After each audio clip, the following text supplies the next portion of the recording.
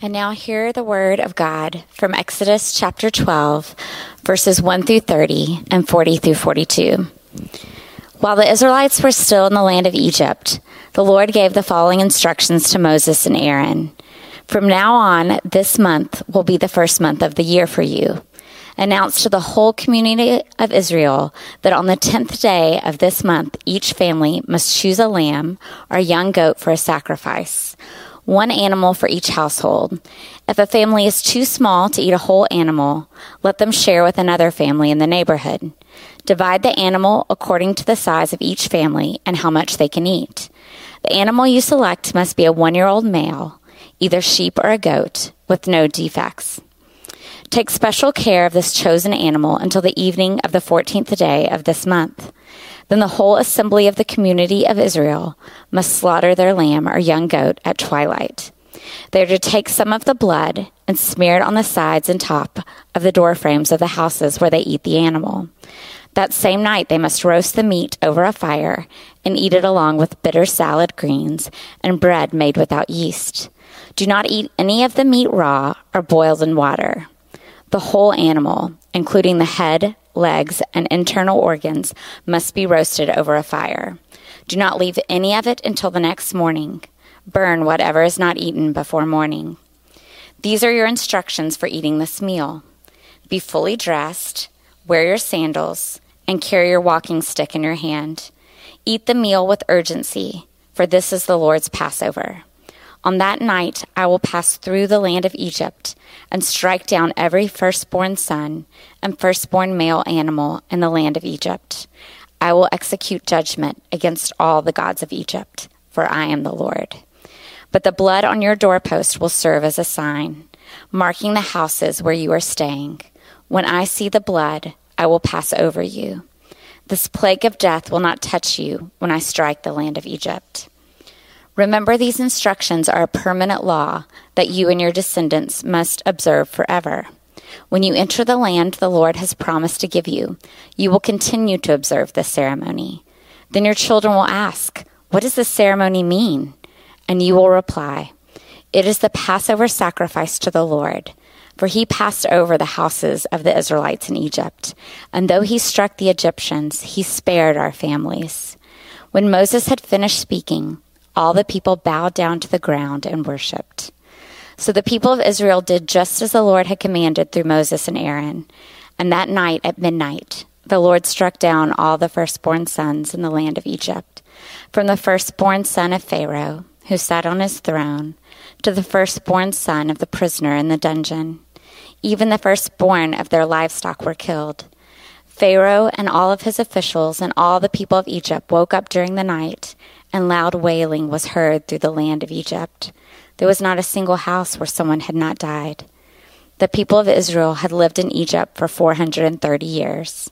In fact, it was on the last day of the 430th year that all the Lord's forces left the land. On this night, the Lord kept his promise to bring his people out of the land of Egypt. So this night belongs to him, and it must be commemorated every year by all the Israelites from generation to generation.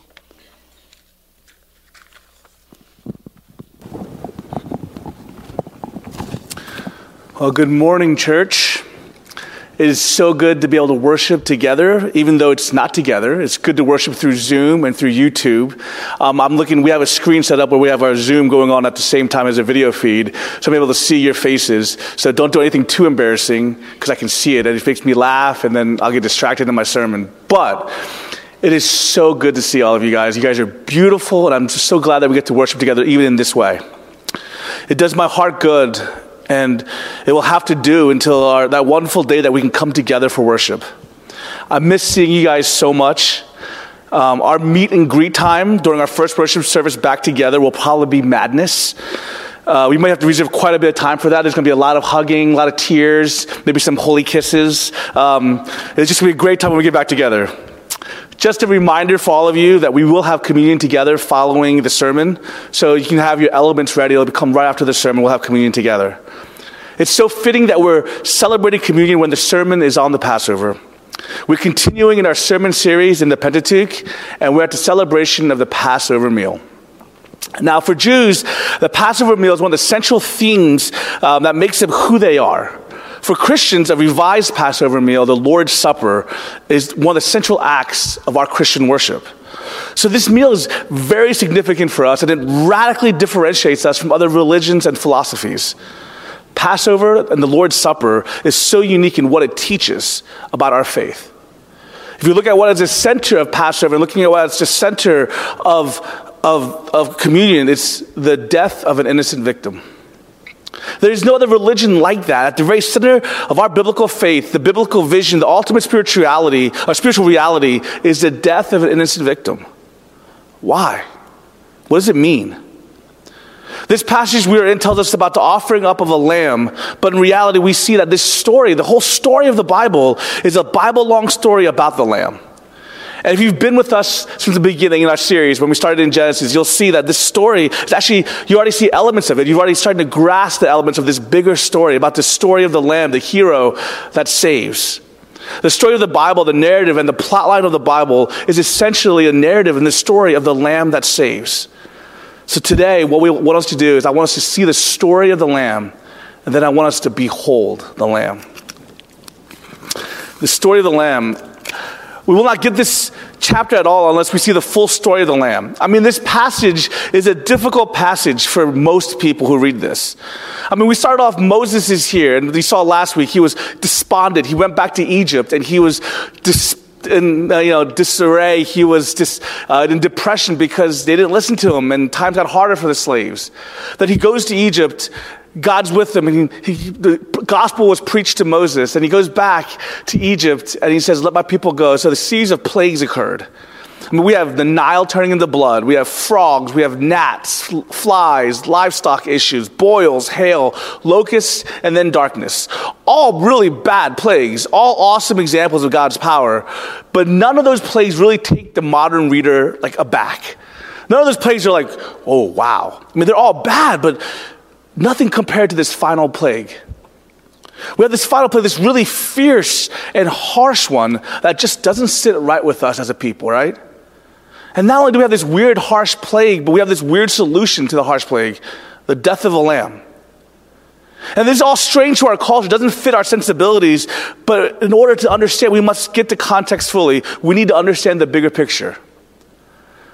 Guys, if you look back and understand the bigger picture, as we were back in Genesis, we see when Adam and Eve discovered they were naked, what happened was the death of an animal to cover their nakedness. We see Abel offering up sacrifices of his animal from his flock. And if you remember back some weeks to my sermon on Abraham and Isaac, you can recall the early stages of the story of the lamb in the Bible. Genesis 22, Abraham has a son he loves, Isaac. And in Genesis 22, he hears God speak to him and say, offer your only son as a sacrifice. And if you remember a few weeks back when I preached on this very topic, I spoke about the context that Abraham and the original audience of Exodus had. Here's this context, so different from what we're used to, so different from what we understand. But the ancient people and ancient cultures wasn't all about the individual success, individual prominence, individual prosperity. That's not what you hope for. That's not what you aspire to. Instead, what you aspired to in that time period was not about individual success, but it was more about family success. In that ancient Near Eastern culture, it was more about family success, family prosperity, family honor. And this is so radically different from our individualistic society. Secondly, in ancient cultures, if some member of the family failed or acted in a very shameful way, the entire family was responsible for it. It was shame on the whole family. Growing up, that was something that was kind of instilled into me, actually. My parents would always be like, hey, what you do represents the whole family. It wasn't just you yourself. So if one person acted shamefully, that shame belonged to everyone. Modern Americans are a very individualistic society. I had one historian I actually read earlier said that they believe this is the most individualistic culture ever. We feel like if some member of my family acts in a shameful way, that's on them, it's not on me. I'm my own person. If my sister, I don't know if you're watching this, Jennifer, but if my sister acted in a weird way, that's on her. She's just the black sheep of the family. We don't acknowledge her at all. Some of you guys know who that is in your family. We don't feel it is responsibility. I'm not responsible for them. I'm my own person. They're their own person. But in ancient cultures, people didn't think of themselves as individuals, but as families. And at a time in which the firstborn got the whole estate, the firstborn was representative of that family. And God made it clear in Exodus 22, Numbers 3 and 8, that through the Mosaic law, the life of every firstborn is his. Every year, they had to redeem their firstborn. They had to give the shekels. There was a redemption price on the price of the firstborn of the family. The lives of the firstborn was forfeit until they're redeemed. That's what the law of Moses said. There is a debt of sin. There is a debt that is owed God on every family on the face of the earth. Your firstborns are liable for what they do as a family, as your family's sin. And this is so weird to us as individualistic American people. But what that means, it's very important to understand, is what God said to Abraham. And when God said to Abraham, he said, offer your firstborn son as an offering to me. Abraham, if Abraham would have heard the words, go to your tent and kill Sarah, Abraham would have been like, no, I'm having a hallucination.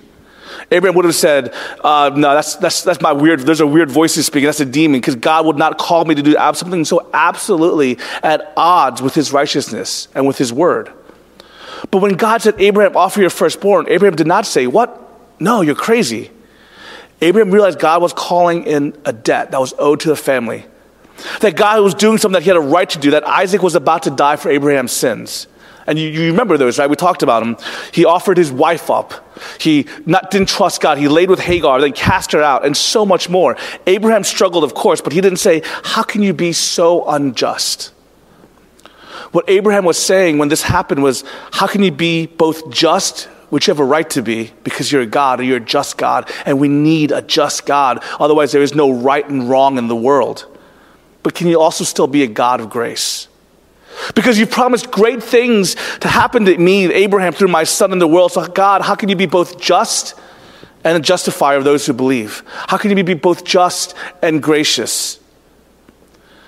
And as he walked up the mountain, this is the kind of the peak account of Abraham and Isaac in Genesis 22. We'll put it on the screen.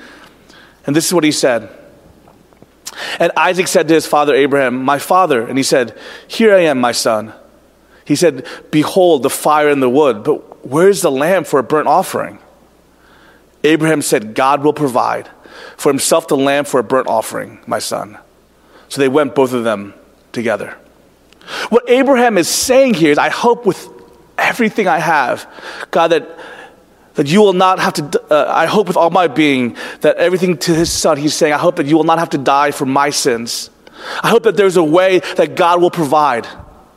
And at the last minute, God says, Abraham, don't do it. Yet the lamb that was needed for the sins never came. The chapter ends and it's all good, but there's still unanswered debt there. There's a ram who gets caught in the thicket, and the ram is sacrificed, but it's more as a thank offering because the fact of the matter is there's a debt. And God has a right for payment, but it doesn't get made. So where is the lamb? Continuing on in the story of the lamb, Moses. And again, God claims the life of the first, but here we are in this passage claiming the life of the firstborn. And the only hope here is a lamb. Now, in this Passover chapter, the story, we see two extremely kind of interesting principles played out. And the two principles are this. One, the principle of spiritual equality, and other, the principle of spiritual substitution. The principle of spiritual equality in Exodus 12:22, it says, God says to the Israelites, none of you shall go out of the door of this house until the morning.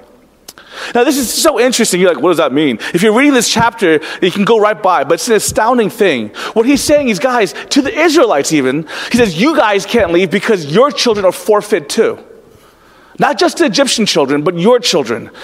Not just the Egyptians who are the oppressors, even though you're the oppressed. Even though you worship God, even though they worship idols, yet you yourselves, you are still judged. You're still judged because by any measure, by the Ten Commandments or by the Golden Rule or by whatever cultural standards, you're still lost. You yourself are not better than any of the Egyptians. It's this principle of spiritual equality. We so often try to claim spiritual superiority, maybe because you think you're good. Maybe because you think you're morally ethical. Maybe because you try to do the right thing. But with this, maybe if you go out on your own, and this idea that you have is that, based on my own ethnicity, my race, my religion, my beliefs, my doctrine, my own abilities to be good and hold true to some standards, you think, I'm not as bad as those. That's what the Israelites were. They thought they were not as bad as the Egyptians. But this principle is that we are all sinners. We're all dead in our transgressions, and we all are not able to live up to the holiness standard that is God's. Because if God let loose of his holiness just a little bit, then we wouldn't know what true beauty and true holiness and true righteousness is. But secondly, there's a second principle at work here. It's the principle of spiritual substitution. What is the hope that the Israelites had? In every single house in Egypt that night, there was either a dead son or a dead lamb. It was one or the other. In other words, the lamb got what the son deserved. The lamb was his substitute. The lamb paid the debt, so their firstborn son did not have to pay the debt for the family. And every firstborn son in every Hebrew home could look at the table and look at the lamb and say, the only reason I'm not dead is because that animal died in my place. The simple fact is that we know there's a debt. Emotionally, psychologically, socially, we know that there's a debt. We carry guilt on our hearts. We've not been living as we should. We know that debt can be transferred. We believe in this idea of this family, and we believe that the principle of substitution is not credible to us because we're very American individualistic, but it exists, and we, in the individualistic society, even still, we can feel the debt weight on us. When I lived in Orlando, I became friends with a missionary who worked for Wycliffe Bible Translators. And he was this missionary that was there for a while, and I always bring my youth group to see him because he was just so cool. And he would share this amazing story. That's where Wycliffe was centered in Orlando at the time. And he shared, I don't know if they're still there, but he might be. He shared this incredible story with me about his time translating the Bible. He was in this remote region of Papua New Guinea and tried to bring the Bible to a place that didn't have a written language. He spent 25 years there, so I think maybe a little longer. And one day he said while he was there, he was walking with his guide. This is kind of early on. He was walking with a guide there, and they took a break, and they sat down, and they started eating, and he started eating some chocolate that he had from back home. And he gave some to his guide, and the guide tasted it, and they said his reaction was priceless. He said he tasted it, and he used this word. I can't remember the word. He told me the word. It was so much. This is a better story with the word, but I don't remember what the word was in their language. But it translated to, it is so good. It's too good for life. It's too good for life. You know, it's like, could you imagine for those of you who really love chocolate, eating chocolate for the first time, you're like, it's too good for life. Years later, my friend, the missionary, was struggling with translating the term and the concept for ransom for many. He was really struggling. How do you translate that idea of ransom for many? Really wrestling with it, some of the locals that he was with shared a common custom or something that occurred in their society. They said, suppose a man was cutting down a tree, and it fell and hit another person and it killed that person. It was an accident, but it still killed that person. Well, what that person would do is then he would go to his home and he would lock himself in. And then the house would be surrounded by the relatives of the person that was killed. And they would sit there and they would demand justice. They would surround this house and they would demand justice. And the family members of the locked up man would then bring goods. They'd bring products, produce, foods, jewelry, whatever. They'd bring goods and they'd lay them at the feet of the people surrounding the home. And they would do this until the relatives would cry out a word. I don't remember what the word was. But this word meant, it is enough. It's enough. The debt's paid. And when the missionary, upon hearing this story, said, yes, that's what Jesus did. He gave himself till the debt was paid. He took ownership of the family as a member. Even though it wasn't his sin, even though this guy did it, he paid the price until the debt was paid. And when the locals heard this, they started rejoicing. And they shouted out the word that the guide used so long ago about what the word for chocolate. They said it was too good for life. And they praised and they celebrated. That actually story ends, he showed us a video of when they actually brought the written Bible to the village for the first time. There was celebration in the streets. It took 20-something years for it to happen, but it was an incredible video of watching this happening there. The people in that village understood what we in our culture so struggle with, that there is a debt to our sin, but there is a substitution as well. The Passover allowed the Israelite people to see the lamb and know that it was in their stead it was killed, but it wasn't enough. It allowed a Passover, but they needed was a full redemption. The lamb that was slain on Passover was pointing to the fuller sacrifice. Jesus Christ, on the night that he was betrayed, celebrates the Passover meal. They all get together for this Passover, and when Jesus Christ stands up, there are two big, shocking things that he does. First, when Jesus stands up, he begins to speak, and everybody's like, okay, that makes sense. Jesus is our leader, so he's standing in the place of the Father. And at the Passover meal, there's a presider, kind of like the dad who kind of leads this meal together. At the Passover meal, there is this job. That's his job, is to go through Exodus 12 and 13 and kind of tells the people what it is that they're doing, why they're celebrating this meal. So Jesus gets up and they expect him to say, this is the bread of our affliction. Our ancestors suffered in the wilderness so we could be free. But that's not what Jesus says. He stands up and says, this is my body. This bread is my body. And what he's saying is, this bread is the bread of my affliction. I'm going to suffer to give you ultimate freedom. Freedom not just from physical and political and economic bondage, but from sin and death itself. That's the first shock. He gets up and says, this is my body. And in place of the preside of the Passover, he's saying, it's my suffering. That's the ultimate liberation for you. But then here's the second thing, and this is what Tim Keller says this, and I love this. He said, when he stood up, the disciples looked down, and there's three main things you have at a Passover meal. You have the unleavened bread, which Gina told me that she made unleavened bread today. I was a little jealous that she has unleavened bread freshly baked today. I was like, oh, good job, Gina. There's Jesus breaking the bread. Then you have cups of wine, and there's Jesus pouring out the cup. But then there's a lamb. So it's supposed to be bread, it's supposed to be wine, and a lamb at the Passover feast. But here's Jesus at this Passover feast, and there's bread and there's wine, but there's no lamb. What kind of Passover meal is this? It's kind of like me. I feel like if I have a meal without meat, I'm like, that's not a meal. It's a snack. What kind of Passover meal is this as the disciples? There's no lamb on the table. Do you know why? Because the lamb was at the table. The lamb was deliberately removed from the Passover meal because Jesus Christ is saying, tonight, I am the lamb. My death is the central event to which all of history and God's relation to the world has been moving to. Tonight is ultimate salvation that Moses understood partly. Tonight, I'm fully removing you from the bondage of slavery, sin, and death. See, the story of the lamb is this incredible story that started, as you see, the death of the animal to cover Adam and Eve, Abel offering, Abraham needing the lamb, Moses, and it continued on, and Jesus said, I am the lamb. And this is the reason why John the Baptist looked at Jesus and under the inspiration of the Holy Spirit cried out, behold the Lamb of God that takes away the sin of the world. What John the Baptist is saying, is proclaiming, telling all his people. John knew it, but he wants all his people to know it too. He's saying, I get it, guys. The reason that our firstborns are not dead, the reason Passover happened is not because of a cute little furry animal that's a lamb, but because Jesus is the lamb. And here he is. He's the Lamb of God that takes away the sins of the world. That's the answer to Abraham. God is saying, Abraham, I'm going to go up that mountain with you. I'm going to take my son, and I'm going to lay the wood and fire upon him, and he is going to die so your son doesn't. Do you see that? He dies so that we don't. Behold the perfect Lamb. John 19:33 pointed out that Jesus' bones were not broken. Why? Because he was a lamb without spot and blemish. Matthew 27 pointed out that Jesus died at twilight. Why?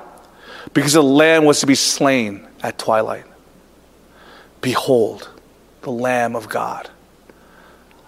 I love that word, behold. I mean, it's kind of one of those words that we don't use in today's language too often. You guys would think it weird if I was like, behold, I am here. That would just be kind of weird, or behold the beauty of that tree.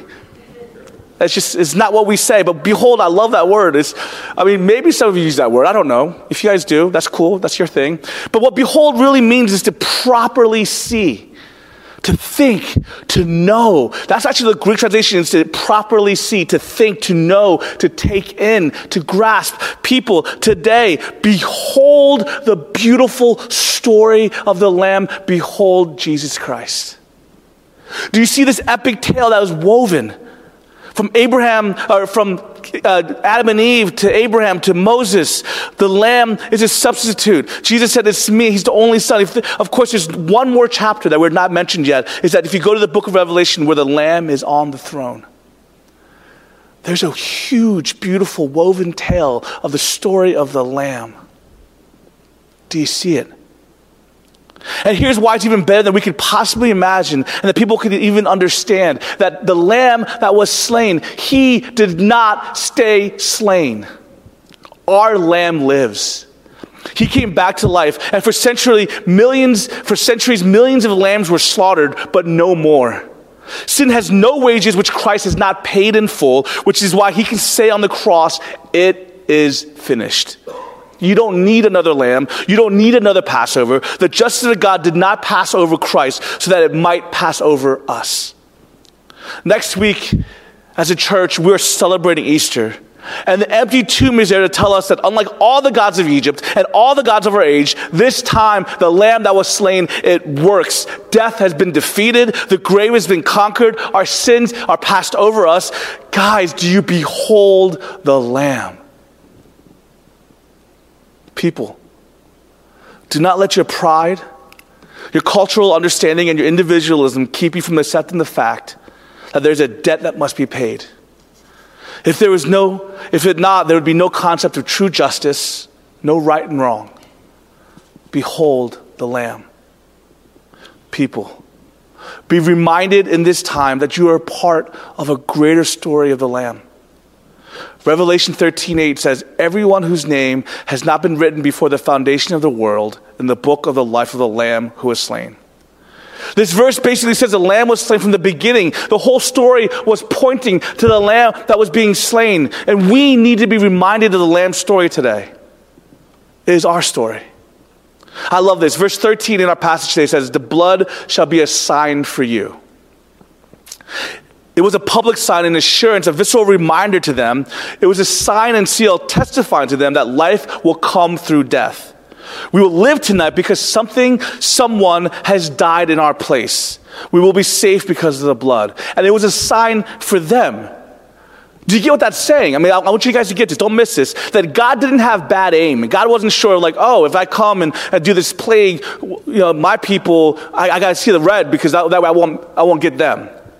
No, it was a sign for them to remind them that the blood covered them. They needed to be reminded that they were safe, that the blood covers them. My people, do you need to be reminded that Jesus Christ, once for all, took the curse of sin and death away? That we no longer fear death because we are part of the story of the Lamb.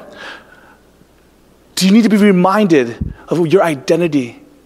Do you need to be reminded that you are beloved? Do you need to be reminded today of the gospel hope that is yours through the work of the Lamb? That you're part of a bigger story. And what even happens now, today, even though it feels so all-consuming, it's just a blip on this beautiful story that is woven together.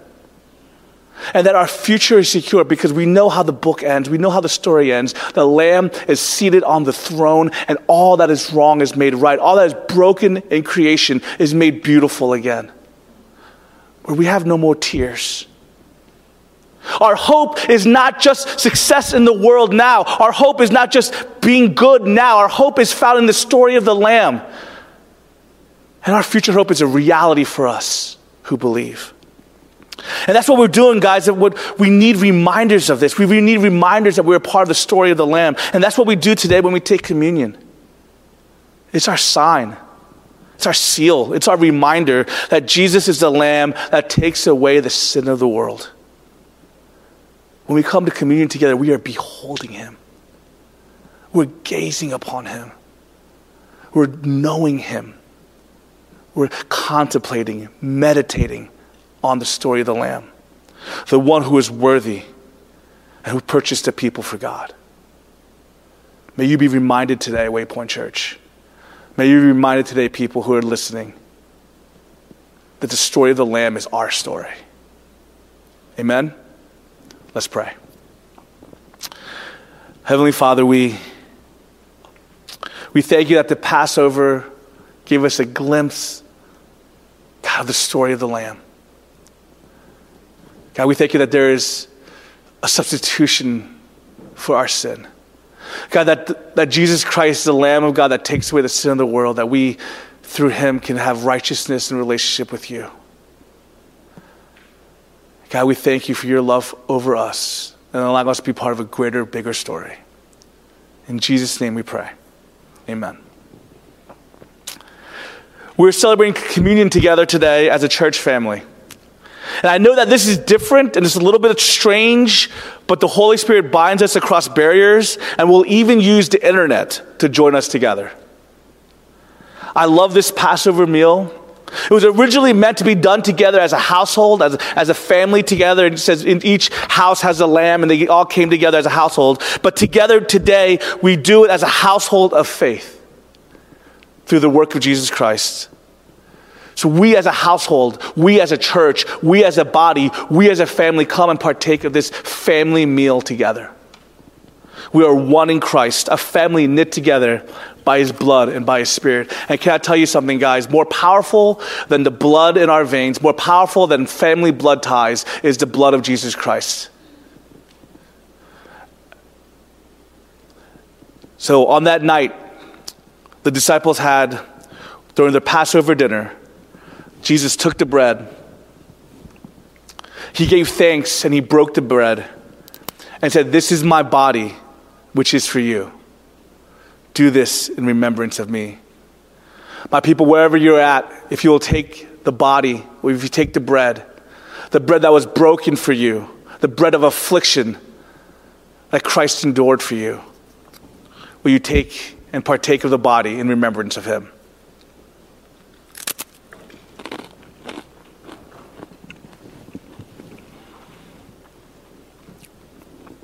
In the same way, he took the cup, saying, this cup is the new covenant in my blood.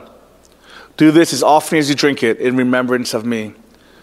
Knowing that his blood was the blood that allowed us to be passed over. His substitutionary death is what allows us to be passed over, but also that the story of the Lamb is one of a pursuit of a saving relationship of a hero God. Let's partake in remembrance of him.